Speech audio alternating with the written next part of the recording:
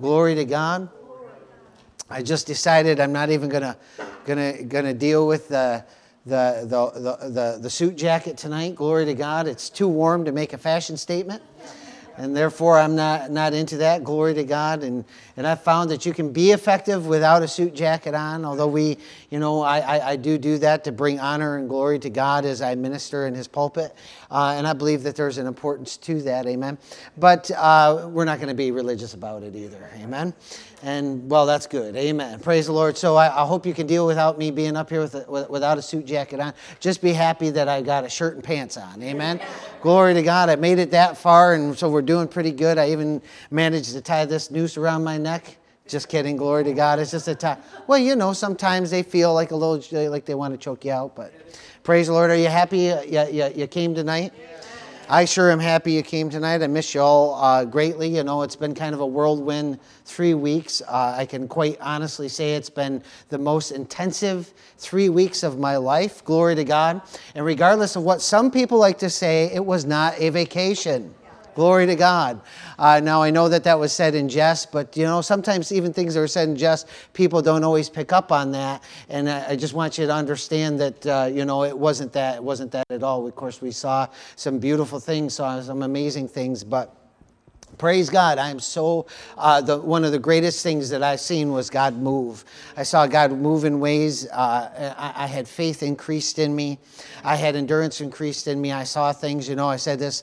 I traveled to, all in all, I was in 5 different countries in 3 weeks. I traveled 13,000 miles. I was on 9 airplanes, 6 trains. 9 airplanes, 6 trains, several buses, 3 taxi cabs, 2 cars, and a scooter. I walked a total of 109 miles, praise the Lord, what's that? Oh, and a boat, glory to God. And so I pretty much, by land, by sea, by air, praise the Lord, I was going to get there. I didn't ride a donkey, so we didn't get that far or anything like that, but I was within shouting distance of the Russian border. Glory to God. I crossed the Arctic Circle and then came back again. And I went north, went south, went east, went west. We were just kind of all over the place doing things. But man, I learned a lot, and I'm so thankful for what God has shown me. Amen. And God willing, we'll get into some of that tonight. But I do have a message for you that was probably born out of all this stuff that I picked up. And I believe, the one thing I know about impartation is whatever we do, we receive impartation. You can spend time with friends and receive impartation. Sometimes it's not good. You can spend time with family and receive impartation. Sometimes that's not good. I've learned that over the years, especially different holidays when you're forced around family maybe that doesn't believe in the Lord and stuff. And sometimes you can leave and feel imparted, amen, and feel imparted too. But one of the things I know is that God's impartation, it's not something that we just expect that it just, it might pour into us, but it doesn't all going to come out of us all at once. But it does take some time sometimes. Praise the Lord. Joel, can I minister to you, brother? I don't know why. I just see you sitting there, and I knew I was probably going to lay hands on people tonight anyways, but I don't know what it is. Father, we just thank you. We praise you. Father, I just impart that to him now in Jesus' name. Thank you, Lord. Praise you, Lord. Praise you, God. You're so worthy. Father, we praise you. I'm not even going to pretend to know what that is because I don't, praise God, but I believe that Joel just received something. Amen. Glory to God. Father, we're so thankful. We're so thankful for what, I'm so thankful, Lord, for that. We traveled about, we ministered to different people. It was a real interesting trip, and I learned a lot about a lot of things, amen? But tonight's message is going to, I don't know, we'll probably touch on that stuff tonight. We'll just see where it goes, amen? Tonight's message is called Getting Into What God Has. And one of the things that I learned the most, I think, about when I was gone was I learned about... Well, one, I learned about trusting God. But I learned even more about following His Spirit. I learned about how God, how God will teach us in the small things, and how He wants to get things over to us. God's greatest desire is that we have an understanding of not just who He is, but what He wants us to do in all things. He wants us to learn to flow with His Spirit so much so that if He just brushes across us, that we can know to go in a certain direction, or there's I think it's horses, and Allison could probably correct me if I'm wrong, but a horse jockey, or the person who's steering the horse, I don't know what they call them, but they have sometimes a little stick or like a little whip almost, but they don't have to just beat the horse with it to get them to do what they want. Maybe in the beginning they do, I don't know, but I've seen these before, even like with spurs and stuff, cowboys with spurs, and it's the same kind of thing. They just kind of tap the horse on the side. Am I right in saying this somewhat? That they don't have to dig those spurs into the horse, they don't have to whip them really hard to do it, but they just tap them on one side or the other, and the horse knows what to do. And that's a horse that's well trained, right? How many know that a wild horse doesn't do that? A wild horse needs to be what they call broke, right? Is that the word? Yeah. So a wild horse needs to... See, I know a little bit about horses, even though I didn't think I did, but a wild horse needs to be broke. And really, as believers, this is what we need too. When we come into the body of Christ, we come in with all our carnality, with our lives, with who we are, with our personalities, with all the things that make us us. But we come to this place, this place of realization that we're lost, or that we need a Savior. And then we're told that we have a Savior, and so we receive and partake of that. But a lot of times we stay unbroke. We might be broken, but we stay unbroke. In other words, God wants to do things in us. He has a desire to move among us and do things. And this is why it's just so sad when churches, or people in churches, in religions, they become stale, and they just, year after year, and they just do the same thing. They just go to church because it's what they do, and they have the service just like this, and at this time they're going to have this hymn, and at this time they're going to have this scripture reading, and the preacher's going to preach for just 15 minutes, or just a half hour, or just 45 minutes, and then when he or she is done, and that's it, then we'll go home and have lunch or do whatever we're going to do. But how many know that God wants us to be fluid? Yeah. Amen. I'm not talking gender fluid. Yeah. I'm not talking about our gender here. I'm not talking about things that we shouldn't just think that we can change. But I'm talking about He wants us to be fluid in our actions as far as He goes. He wants us to be so smooth with Him that if He just brushes us on one side, we go right. If He just brushes us on the other, we go left. Amen. And we can actually grow to a point where God will lead us into things, and He will lead us out of things. But we'll always be under His protection. We'll always be under His blessing. We'll always be in a place where we're ready to receive what He has us to receive. And one of the things that I started learning a lot in these few weeks is something that God does with all of us, and desires to do with all of us. Regardless of where we're at, He wants to bring us to a point where we can see those things in our own lives that we misunderstand. Part of the process of being churched, of what God meant church to be, is to weed through those things that have the hold on us, that keep us from that fluid motion with God, that keep us from that flowing with God. Because a Christian shouldn't live their lives from one trial to the next. The Christian should live their lives always sailing above the trial, always going through the trial, always knowing that there's another side. I'm always impressed with airplane pilots when they fly, especially when we're coming back. We flew from JFK in New York City to Buffalo, and we flew through a lot of storm clouds. And it got pretty rough coming back. But you know, those pilots, they just do their thing. They just get into it. They know what they're doing. They're trained, and they just fly through that. Now, if you're new on a plane, you might get a little bit scared when you see something like that. But the thing that I've learned is to always watch the stewardesses and the pilots and hear them talk and stuff like that. Because when you do that, you can understand a different point of view. You can understand that there's no reason to be afraid because they do this all the time. They know what to expect, and it's really quite interesting when you do that. But God it means the same thing for our lives. There'll be times where the devil will try to shake your plane. There'll be times where he'll try to get you, stirred in your emotions. But God wants us to be like those pilots. Amen? Now, a pilot's flying for somebody else, aren't they? A pilot's not flying for their own life. They're not flying for their own sake. They're flying you around, but they work for a company.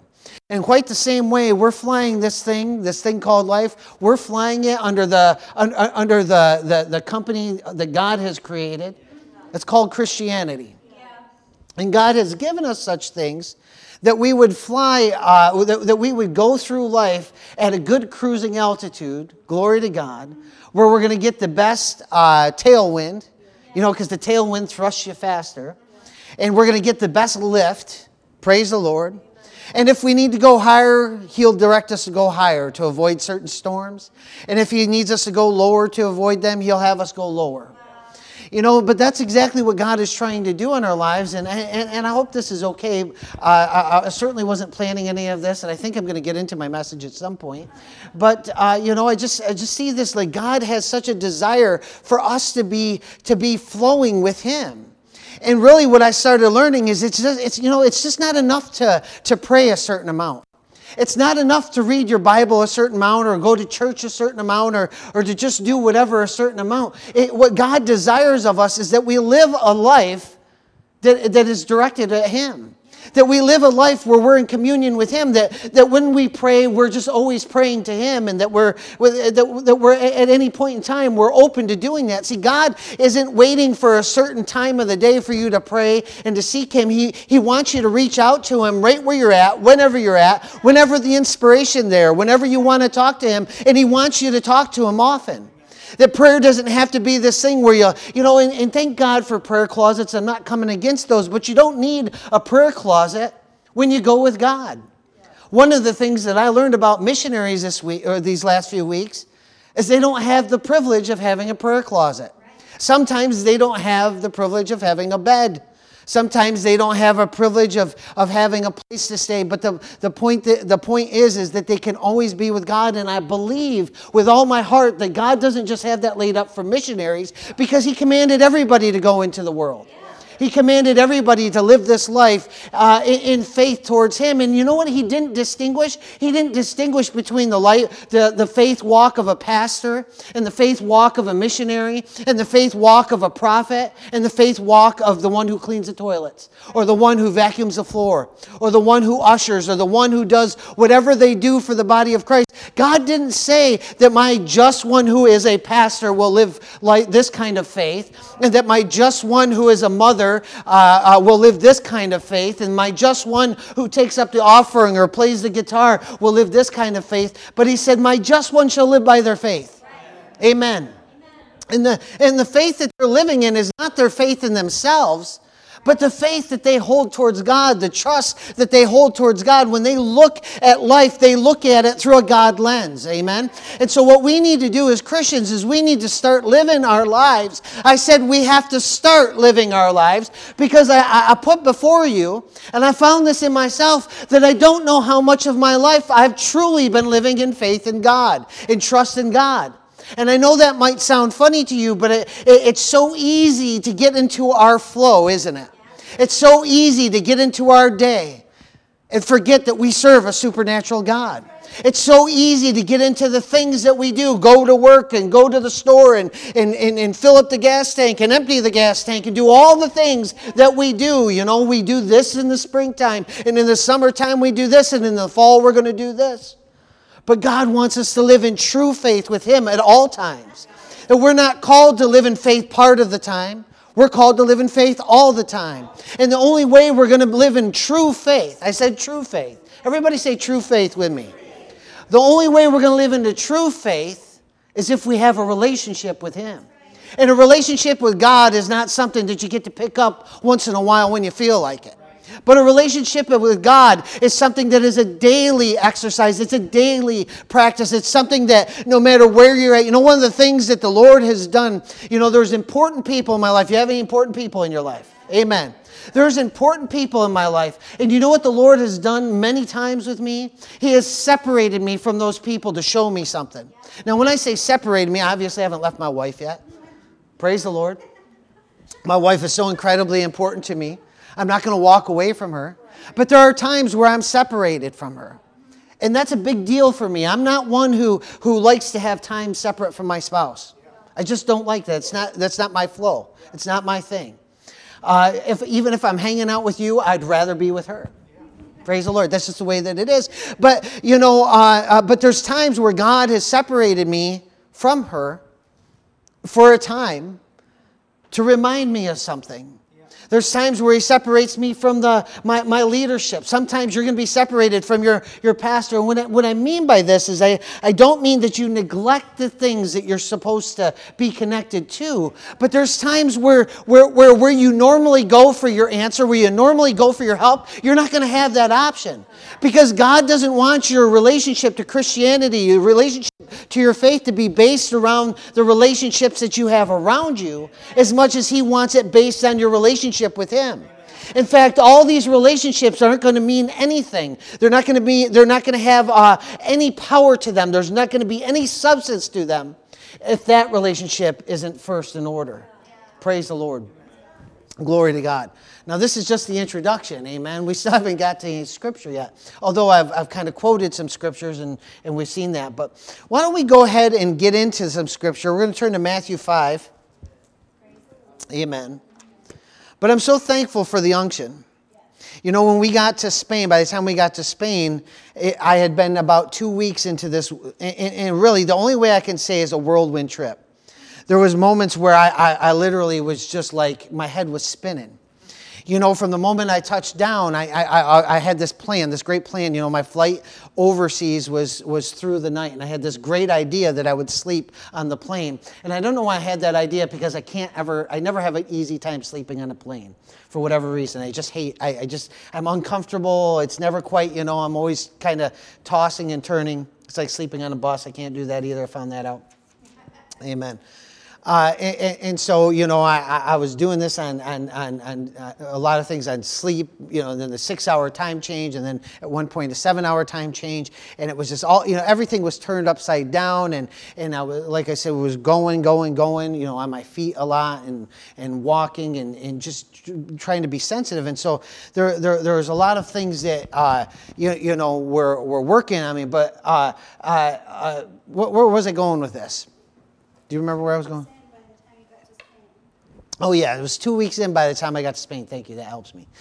Praise the Lord. Put me right back on track. See, that's why I like her around. Amen. She keeps me on track. Hallelujah. But about 2 weeks by the time we got to Spain, and we were going to minister, and I was going to have to minister. And I remember, it had been a couple weeks since I had ministered. So believe it or not, that at least for me, that there's an effect to that. Because I haven't, stood in a pulpit, and I haven't, you almost think, man, am I still going to be able to do it? And of course, then I was ministering in a completely different way than I ever have before. Usually I preach by inspiration. I can go at my own speed. If I want to slow it down, I can slow it down. If I want to speed it up, I can speed it up. And the only one I ever get distracted by is myself. And so as long as I can keep myself out of it, I generally do pretty decent with that, amen? But with an interpreter, they're interrupting you every sentence because they got to repeat what you said in the language that you didn't say it in, amen? Glory to God. And so that was an interesting flow to learn and stuff like that. But, I'm putting all these things, cramming all these things in me, and I believe that you're getting some of that here tonight, amen? Praise the Lord. And so certainly there was things that were, there's things that'll bless us. Amen. Matthew 5:6. Of course, we know this, read this before. We're going to read it again. I guarantee you that at some point in the coming future, I'll probably go to this scripture again. But it says, "Blessed are those who hunger and thirst for righteousness, for they shall be satisfied." Amen. The ones who hunger and thirst for righteousness. Do you know that whatever you're hungry and thirsty for, you will probably find a way to satisfy that urge? That's, the Lord was kind of showing me that this afternoon, that no matter what you hunger and thirst for, you will find a way of satisfying that. There's a lot of people that are living their lives fully for themselves, fully in sin, not caring about God or people or anything else, or just doing their own thing. And they're satisfied. And what I mean by satisfied is that feeling when you're satisfied, like if you have hunger pains and you go to McDonald's, you will be satisfied even though it's not even though the satisfaction may not be enjoyable. That fullness that you'll feel, that fullness will be satisfied, or that hunger will be satisfied. But it's not necessarily going to bless you, is it? Praise the Lord. And so is the way that when we live for God, or if we're going to live for God, we need to live in such a way that we hunger and thirst for righteousness, so that we get satisfied with righteousness. There are too many people who hunger and thirst for their own desire.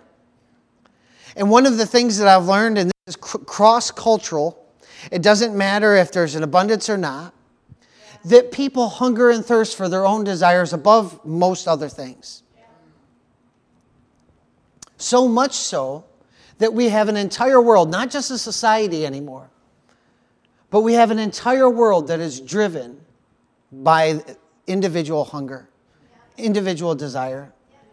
And I'm going to put before you that this is a reason why we see a lot of the things we're seeing today. The reason that Satan can increase his attack in the last days is because where the hunger and thirst is of the faithful, of the righteous, the ones who are called by God's name, the ones who are supposed to be His people, the ones that are supposed to have the relationship with Him, the ones who are supposed to be the salt and the light, the ones who are the city that can't be hid, the city on the hill that can't be hid, the ones who are the shining example of God's glory here on the earth, are so often just full of themselves. Their desire constantly takes over, to the point where when they think sometimes that they're doing good, they're still fulfilling their desire. I saw parts of my own life in these last few weeks where I thought I was doing pretty good, and I realized how much my desire still had part of that control of me. Reverend Rich said something. He was quoting someone else that was a real blessing to me. But I want to repeat it just because it was something that I found very interesting, and I think is very much true scripturally. And that's that God isn't desiring to use you. Basically, God doesn't want to. He doesn't want to utilize you. But if you present Him with an empty vessel, He will make use of that. God doesn't, He doesn't need your talents. It's not what He's looking for. He's not looking for you to overcome, to be the, we have to overcome for us, but He isn't looking for you to be something. He wants you to be empty so He can fill it. God isn't desiring to have a half-used, the Bible tells us that you don't put new wine into old wineskins. And yet a lot of people are thinking that the new wine of the Holy Spirit should come into this old flesh. And the reason why the Bible tells us that Jesus said you don't put new wine into new wineskins is because new wine stretches the wineskin. But if it's an old wineskin and you put new wine into it, it's going to break, crack, and it's not going to be much use. And the same thing is with us. When we present God with with ourselves, we present Him with all of, and I'm not saying presenting Him with us, but not allowing Him or ridding ourselves of us before we present that to Him. And that's what the new wineskin would be the empty, unused thing. The portion of it saying, no, God, you do with it what you want to do with it. You use me how you want to. Amen. I started praying a little bit differently. And I want to share part of that prayer with you.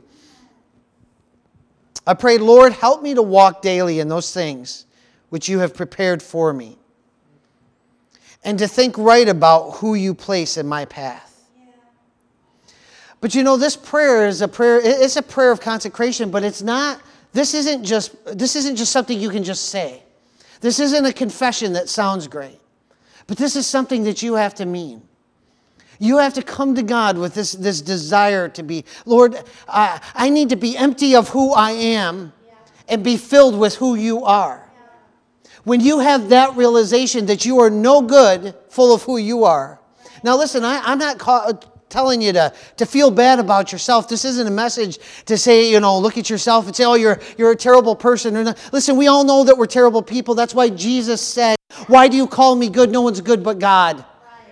He wasn't, like there's people, I look around and I see some pretty decent people in here. I love all of you. I would spend time with any of you without hesitation. I think you're all great people, but by God's standard of what good is, none of us measure up to that.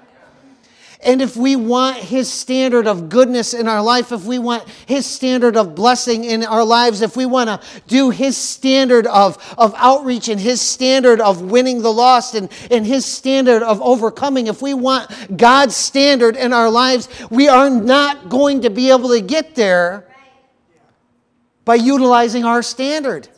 We're not going to be able to present to Him old wineskins and say, Lord, now fill us with the new wine. Fill us with the fresh stuff. Fill us with the stuff that is the best of the best. You can't do that. The way that I started seeing it, and I wrote a lot of different things down over the week. Over these weeks, I would put these different phrases that would come to me and at different times. And one of the things that I didn't know, maybe I'll preach on it, maybe I'm just going to preach on it tonight. But this idea of layers, that we're layered, we're multiple layers to us. Amen. And we see ourselves as whatever we see ourselves as. But what I started seeing about layers is that God, we think the layers are all good, but God comes in and He starts kind of fine-tuning those and chiseling off layers because He wants to get to the flesh. He wants to get to the things that are good, the meat of our being. Amen. But He can only get us there by taking time and methodically removing these layers that we have built up over time. Amen? Praise the Lord. It has to be more than a saying when we consecrate ourselves before the Lord, when we come to Him and say, God, use me. It has to be more than something we say. But we come to Him with expectation that that's exactly what He'll do. We should come to God not just with expectation, but with expectation on our lips. Lord, I know that there's things about me that I can't see. Because guess what? There's things about you don't know. There's things about, but it was said to me like this, and I believe it because it's true, that God's a perfect gentleman. He's not just going to come in and say, I want you to do all of this. He wants you to ask Him, Lord, show me in my life if there's any evil way in me. Show me in my life which ways don't please you. And then be open for Him to show you. And then when he presents these things to you, say, Lord, I recognize that that's not good. Instead of trying to cover it up and making light of it or kind of justifying what we do is wrong, but allowing God to really come in and do something. See, we all want revival. We talk about revival. We all want change. We talk about change. We want the blessing of God. We want the outpouring of the Spirit. We want all these magnificent things, but we keep asking God to do it in old wineskins. We keep asking God to do it in vessels that aren't worth His presence. And God knows that your vessel isn't worth His presence. But that's why He gave us Jesus, to bring us to that place where we could be regenerated, where we could be renewed. But we can't stay where we are. We can't be who we were. We have to allow God to come in and saturate us and make us new. To make us pliable, moldable. But we don't do that by fighting Him. And we can't do that without a relationship with Him. I've found that a Christian walk is not something that you can do on Saturdays and Sundays and a few times throughout the week. That a Christian walk has to be integrated into every area of our life. When we go to work, we are Christians. When we feed our children, we are Christians. When we're wiping our children's rear ends, we are Christians. Glory to God. When we are cleaning up messes, we are Christians. When we don't feel good, we are Christians. When we feel great, we are Christians. When we're on vacation, we're Christians. When we're not on vacation, we're Christians.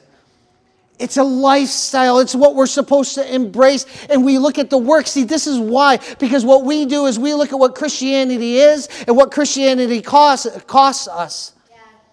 And we weigh that against, well, how much do I have to offer today? Wow. Instead of looking at God and saying, Lord, make me new. Yeah. Truly make me new. Wow. I've learned that our ideas are just ideas. A lot of times that we have, and sometimes God will do things with those ideas. Sometimes those are God ordained, but then sometimes our ideas get in there. And again, this shouldn't make us sad, but this is a realization that, Lord, there's so much more that we're not seeing. And the reason I'm just telling you that we're not seeing it is because of what we won't see. Yeah. One of the messages that I had prepared for you was about what we won't see. And I guess I'm preaching it here tonight again. You know, that's the way that the Lord will bring things out. There'll be things in the Spirit. I learned things about myself. I learned things about my ministry. I learned things about the way God works in me that I never knew before. There was a time where we were going, when we were ministering, we were in Spain and we were going to minister. And I was ministering in the evening. And as it was, there was this like all day long, and we went into the, we went into the town a little bit early in the day, and they were showing us some things and stuff like that. But all day long, it was like I described it like this: it was like tentacles that were coming out of me. I felt, and I felt God's spirit, my spirit reaching out just to things throughout the day and people throughout the day, and I was in this attitude of prayer kind of throughout the day, and even my wife and the people that we were with said they could tell I was a little bit distracted that day, that I wasn't, when we got to lunch, I said to them, I was like, just order something. I don't really even care what it is. And if you know me, that's a pretty big statement, because I always care what I eat. Amen. And so, but I just said, just order something and I'll eat. I didn't even want to distract myself by making a decision like that. But the reason that I say this is God was teaching me things about me and the way His Spirit flows through me. And He was like trying to show me that He wants me in this realm of this placement. And this isn't just for me. He wants me in this place that no matter what I'm doing, that I can walk around and do things completely in the natural. Maybe I'm mowing the lawn, but my spirit is reaching out to Him, and He's reaching to my spirit. And the same goes for you as well. We need to but see, this is what it means to hunger and thirst for righteousness. Amen. And this is what it is to preach a message a whole entire hour on one scripture. Amen. Praise the Lord. But this is what God desires from us. He wants to infiltrate our lives. He wants to take over. He wants to move in. He wants to take up residence in us. And for too long, His church has been pushing Him aside and saying, no, not your will, but mine be done, Lord.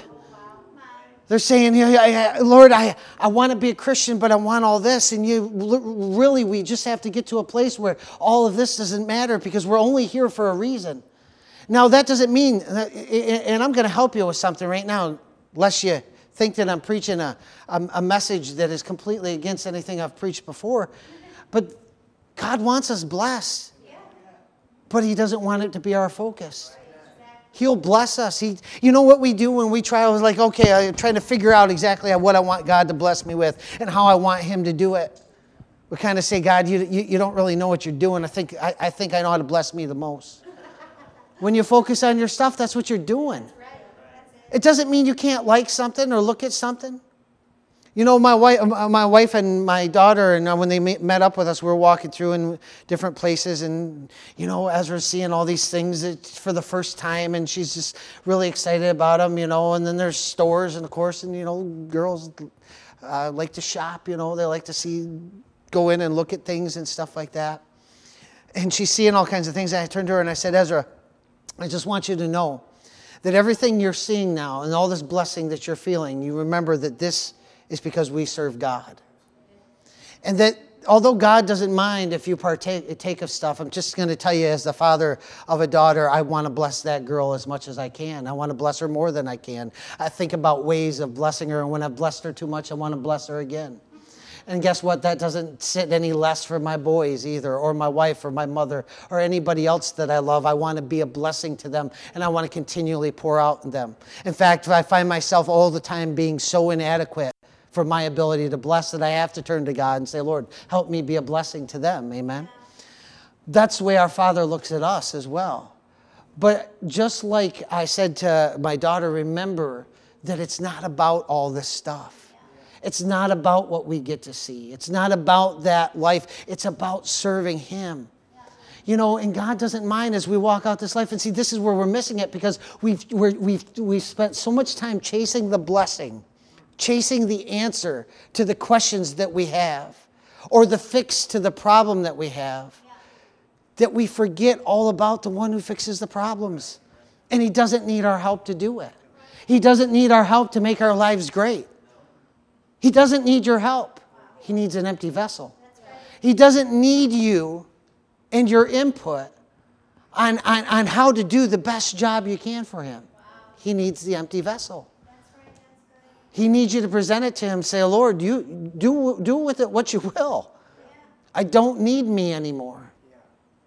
And see, when we're chasing desires, that's exactly what we're doing. Again, I want to separate this, because we have to have an understanding. For too long, religion has removed the blessing of God from us. God doesn't want you healed. God doesn't want you full. God doesn't want you taken care of. God wants you to suffer, because that's the will of God. You know, Jesus, that's what, no, see, they twist scriptures to make it sound really good for religion, and to make it real easy on priests or pastors or whatever to be able to look at people who are hurting and say, you know what, instead of dealing with this the way that God wants us to deal with it, I'll just say that it's in God's will and make you feel better about it. And that's how so many Christians live. God doesn't want us just barely squeaking by.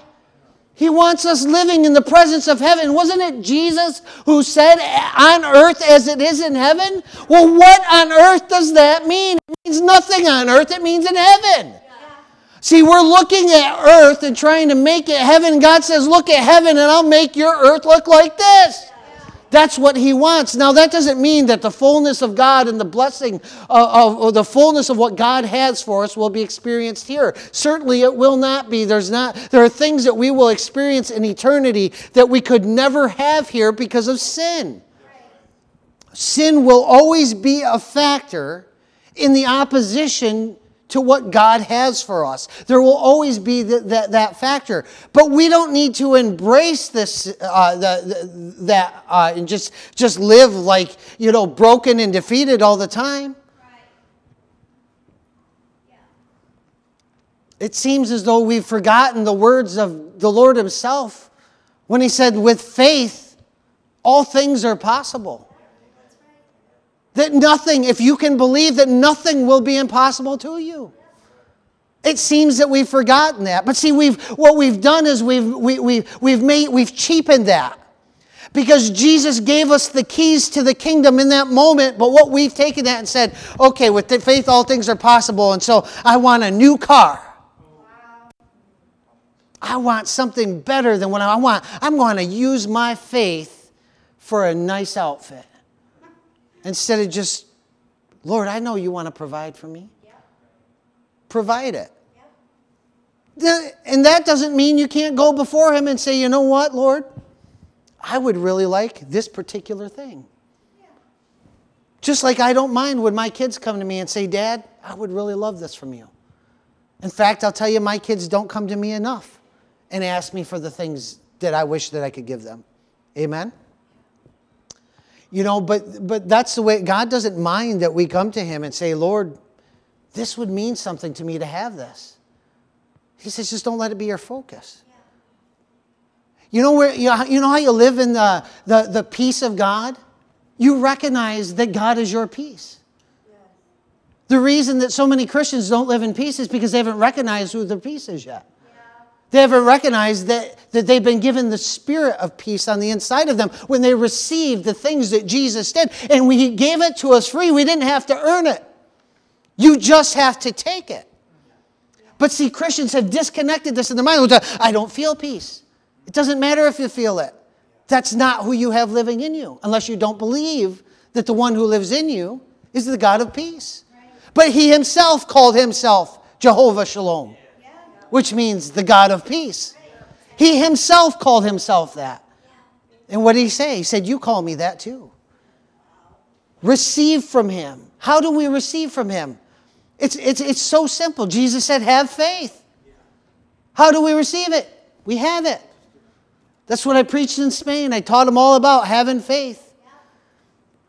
God showed it to me like this. It's like a menu. We go to a restaurant. We look at a menu. We all know how to do this. We go to a restaurant. We look at a menu. And sometimes we're indecisive, aren't we?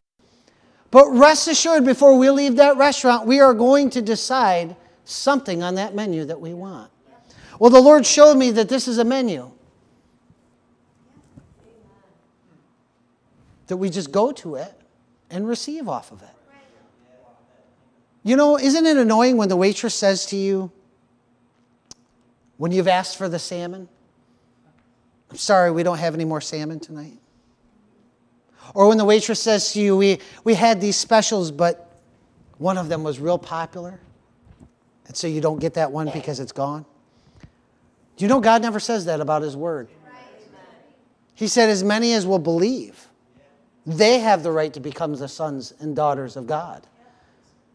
He said, as many as will believe, nothing will be impossible to them. Now again, does that mean, well, we have to focus all this on intense problems in our life? That's not what it's about. If you live a life after God, if you live a life of righteousness, if what you hunger and thirst for is beyond the natural, he fills you with beyond the natural. And since all the natural came from beyond the natural, guess what happens when we focus on him? You see, I didn't realize this, but as I was putting this message together, all these other scriptures that I have to give you were more for my peace of mind than they were for anything. Because there's nothing in this message that I would take back if we have to spend an hour, 2 hours, or 2 weeks, or 2 years on one scripture.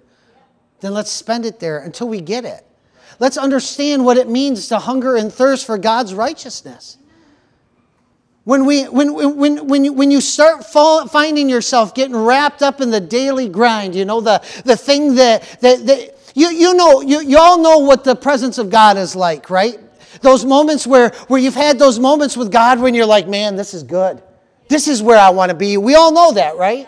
Is there any of us in here who don't know that? If there is, then maybe we need to help you get there. But I believe that we've all probably had that, or we wouldn't sit here time and time again. Or even if we haven't and we keep sitting here, we're maybe at least sitting here because we have that hope or that expectation.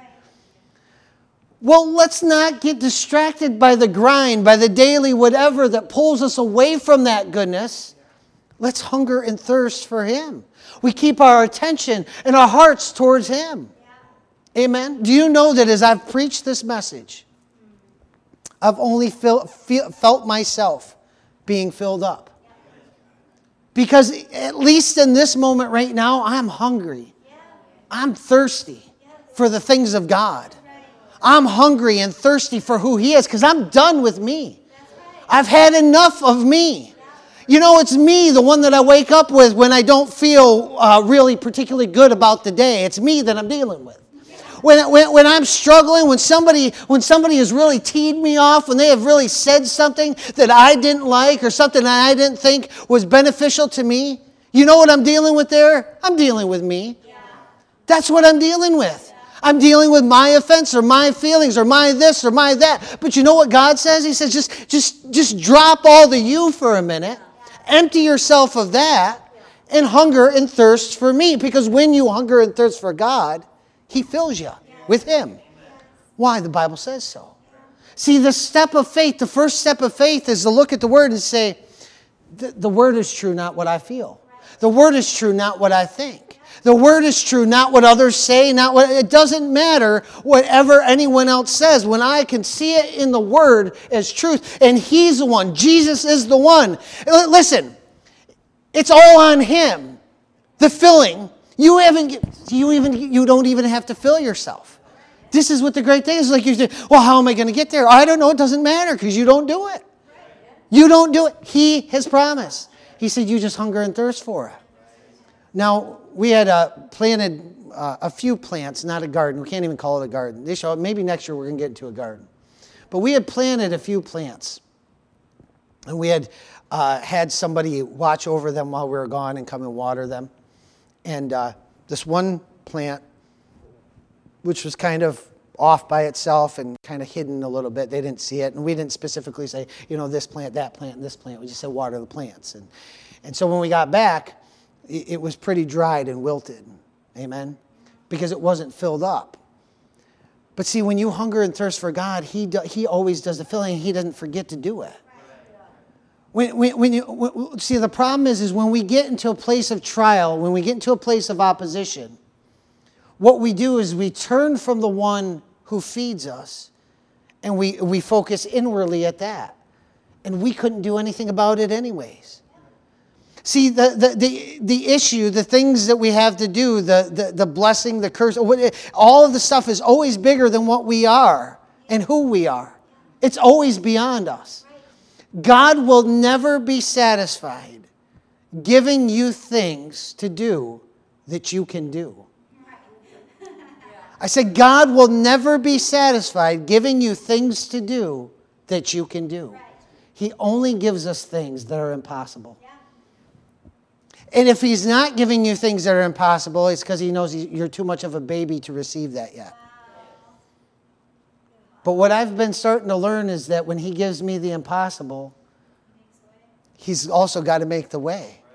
And He doesn't have to do it because this is my idea. He's got to do it because He said so. And if He said so and He doesn't do it, then He's a liar. And I don't think God's a liar. I don't think Jesus lied to us. There's something about His character and His nature that says, you know what, He didn't lie to me, and I don't think He would lie to me now. It doesn't mean that everything around me is always going to look perfect. Nowhere does the Bible ever claim that. In fact, Jesus even said that. He said, in the world you'll have tribulation, be of good cheer, I've overcome the world. What's He saying? He's like, don't worry about it. There's going to be tribulation. There's going to be things against you. Sometimes what you need to do is preach yourself out of that. And what I mean by that is this: you got to go to the Word and start looking at the Word and what it says and start speaking the Word over your situation. See, I thought I was in faith in a lot of things, and I realized in the last 3 weeks, I wasn't. It's something that I come face to face with. The fact that where I thought I was in faith, I've been preaching about faith over and over and over again, thinking like, boy, I'm really getting something good to those people. I'm really helping those people, teaching them all about faith. And you know what God was doing the whole time is trying to get something over to me. Yeah. To us all. Absolutely. Because we're all in the same boat. Some of us are just on the left side. Some of us are on the right side. And you might not know what that means. You could ask me later, but that's a kind of a little inside thing. Amen. Praise the Lord. But I would share it with you. Glory to God. But at any rate, we have to get to this place where we embrace what God is doing in our lives, what He wants to do in our lives, and get ready to hold on.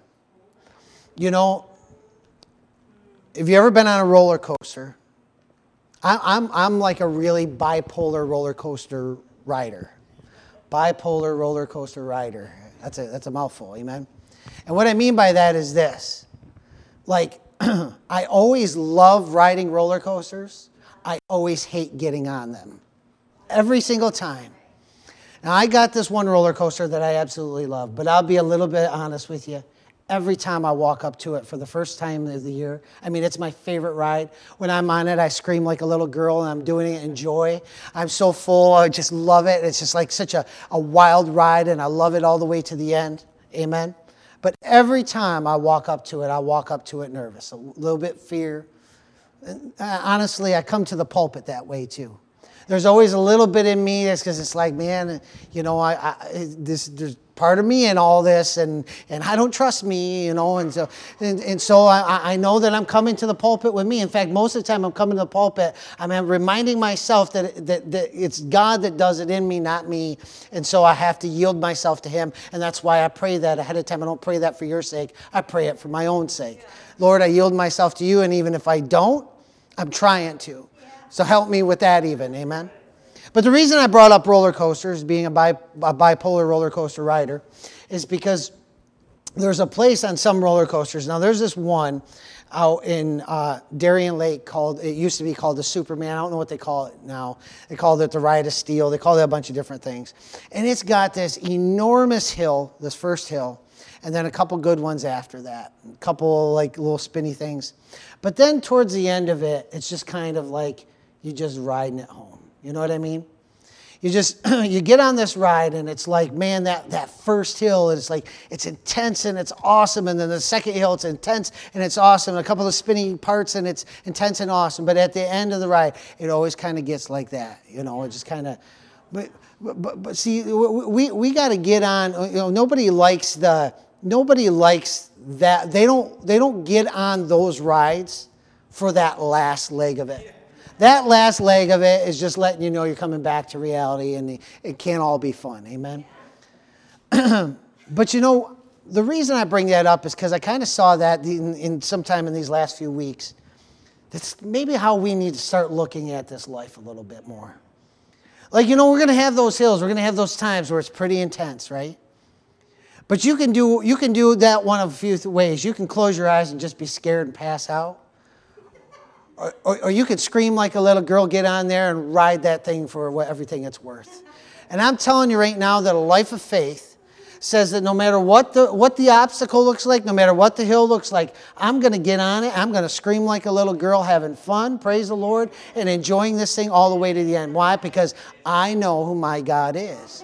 Now, see, if you got on that roller coaster and they told you as you were getting on, now listen, you're probably going to die. You wouldn't enjoy it near that much. But see, you know that you're going to get to that place where it all smooths out. And so you look forward to that. And see, the obstacles in life to a person in faith become something more of a joy. I even said this when I was, and it translated not real well. But I was like, we could thank the devil. We could thank the devil. Now, I don't mean, this is not, let's make it a habit of just starting to go, thank you, devil. Thank you, Satan. But if we came to the situation that's at hand, the thing that's before us, and we said to the devil, when he presents the opposition to us, you do realize that you're just giving me opportunity here, right? Because, the Bible says all things work together for the good to those who love God. And, some of us probably should believe that at some point. And so if the devil is presenting us opportunity, if we look at it just right, we're like, all right, okay, you can do that. You can do that. But you do realize that you're going to make me stronger. And I'm just crazy enough to believe what the Bible says. I'm just crazy enough to believe what the Lord said. And that if you're going to bring me opposition, that's fine. I'm going to feel it. I might feel it for a little while. It might be rough terrain. But you know something? I'm getting to where I'm going. Because you're not in charge of where this flight goes. You're not in charge of how high this plane flies. You're not in charge of the direction we go. You may bring opposition, but you're not in charge of all that. Praise the Lord. See, when you start speaking to the devil that way, the Bible says to resist the devil and he will flee. That's resisting the devil. That's looking at him saying, well, if you're going to present me with this, that's fine. I had a situation, and the devil was bringing some things during this trip. He brought many things against us. We'll just say that. But this one thing, there was some attack in my body by the time I got to Spain. And by this point, I had been with somebody of faith just long enough and had seen God move just enough that I started having something stirring on the inside of me just a little bit. And you know what I did? Sometimes when stuff happens, I start getting just like you, a little bit nervous. But I spoke out.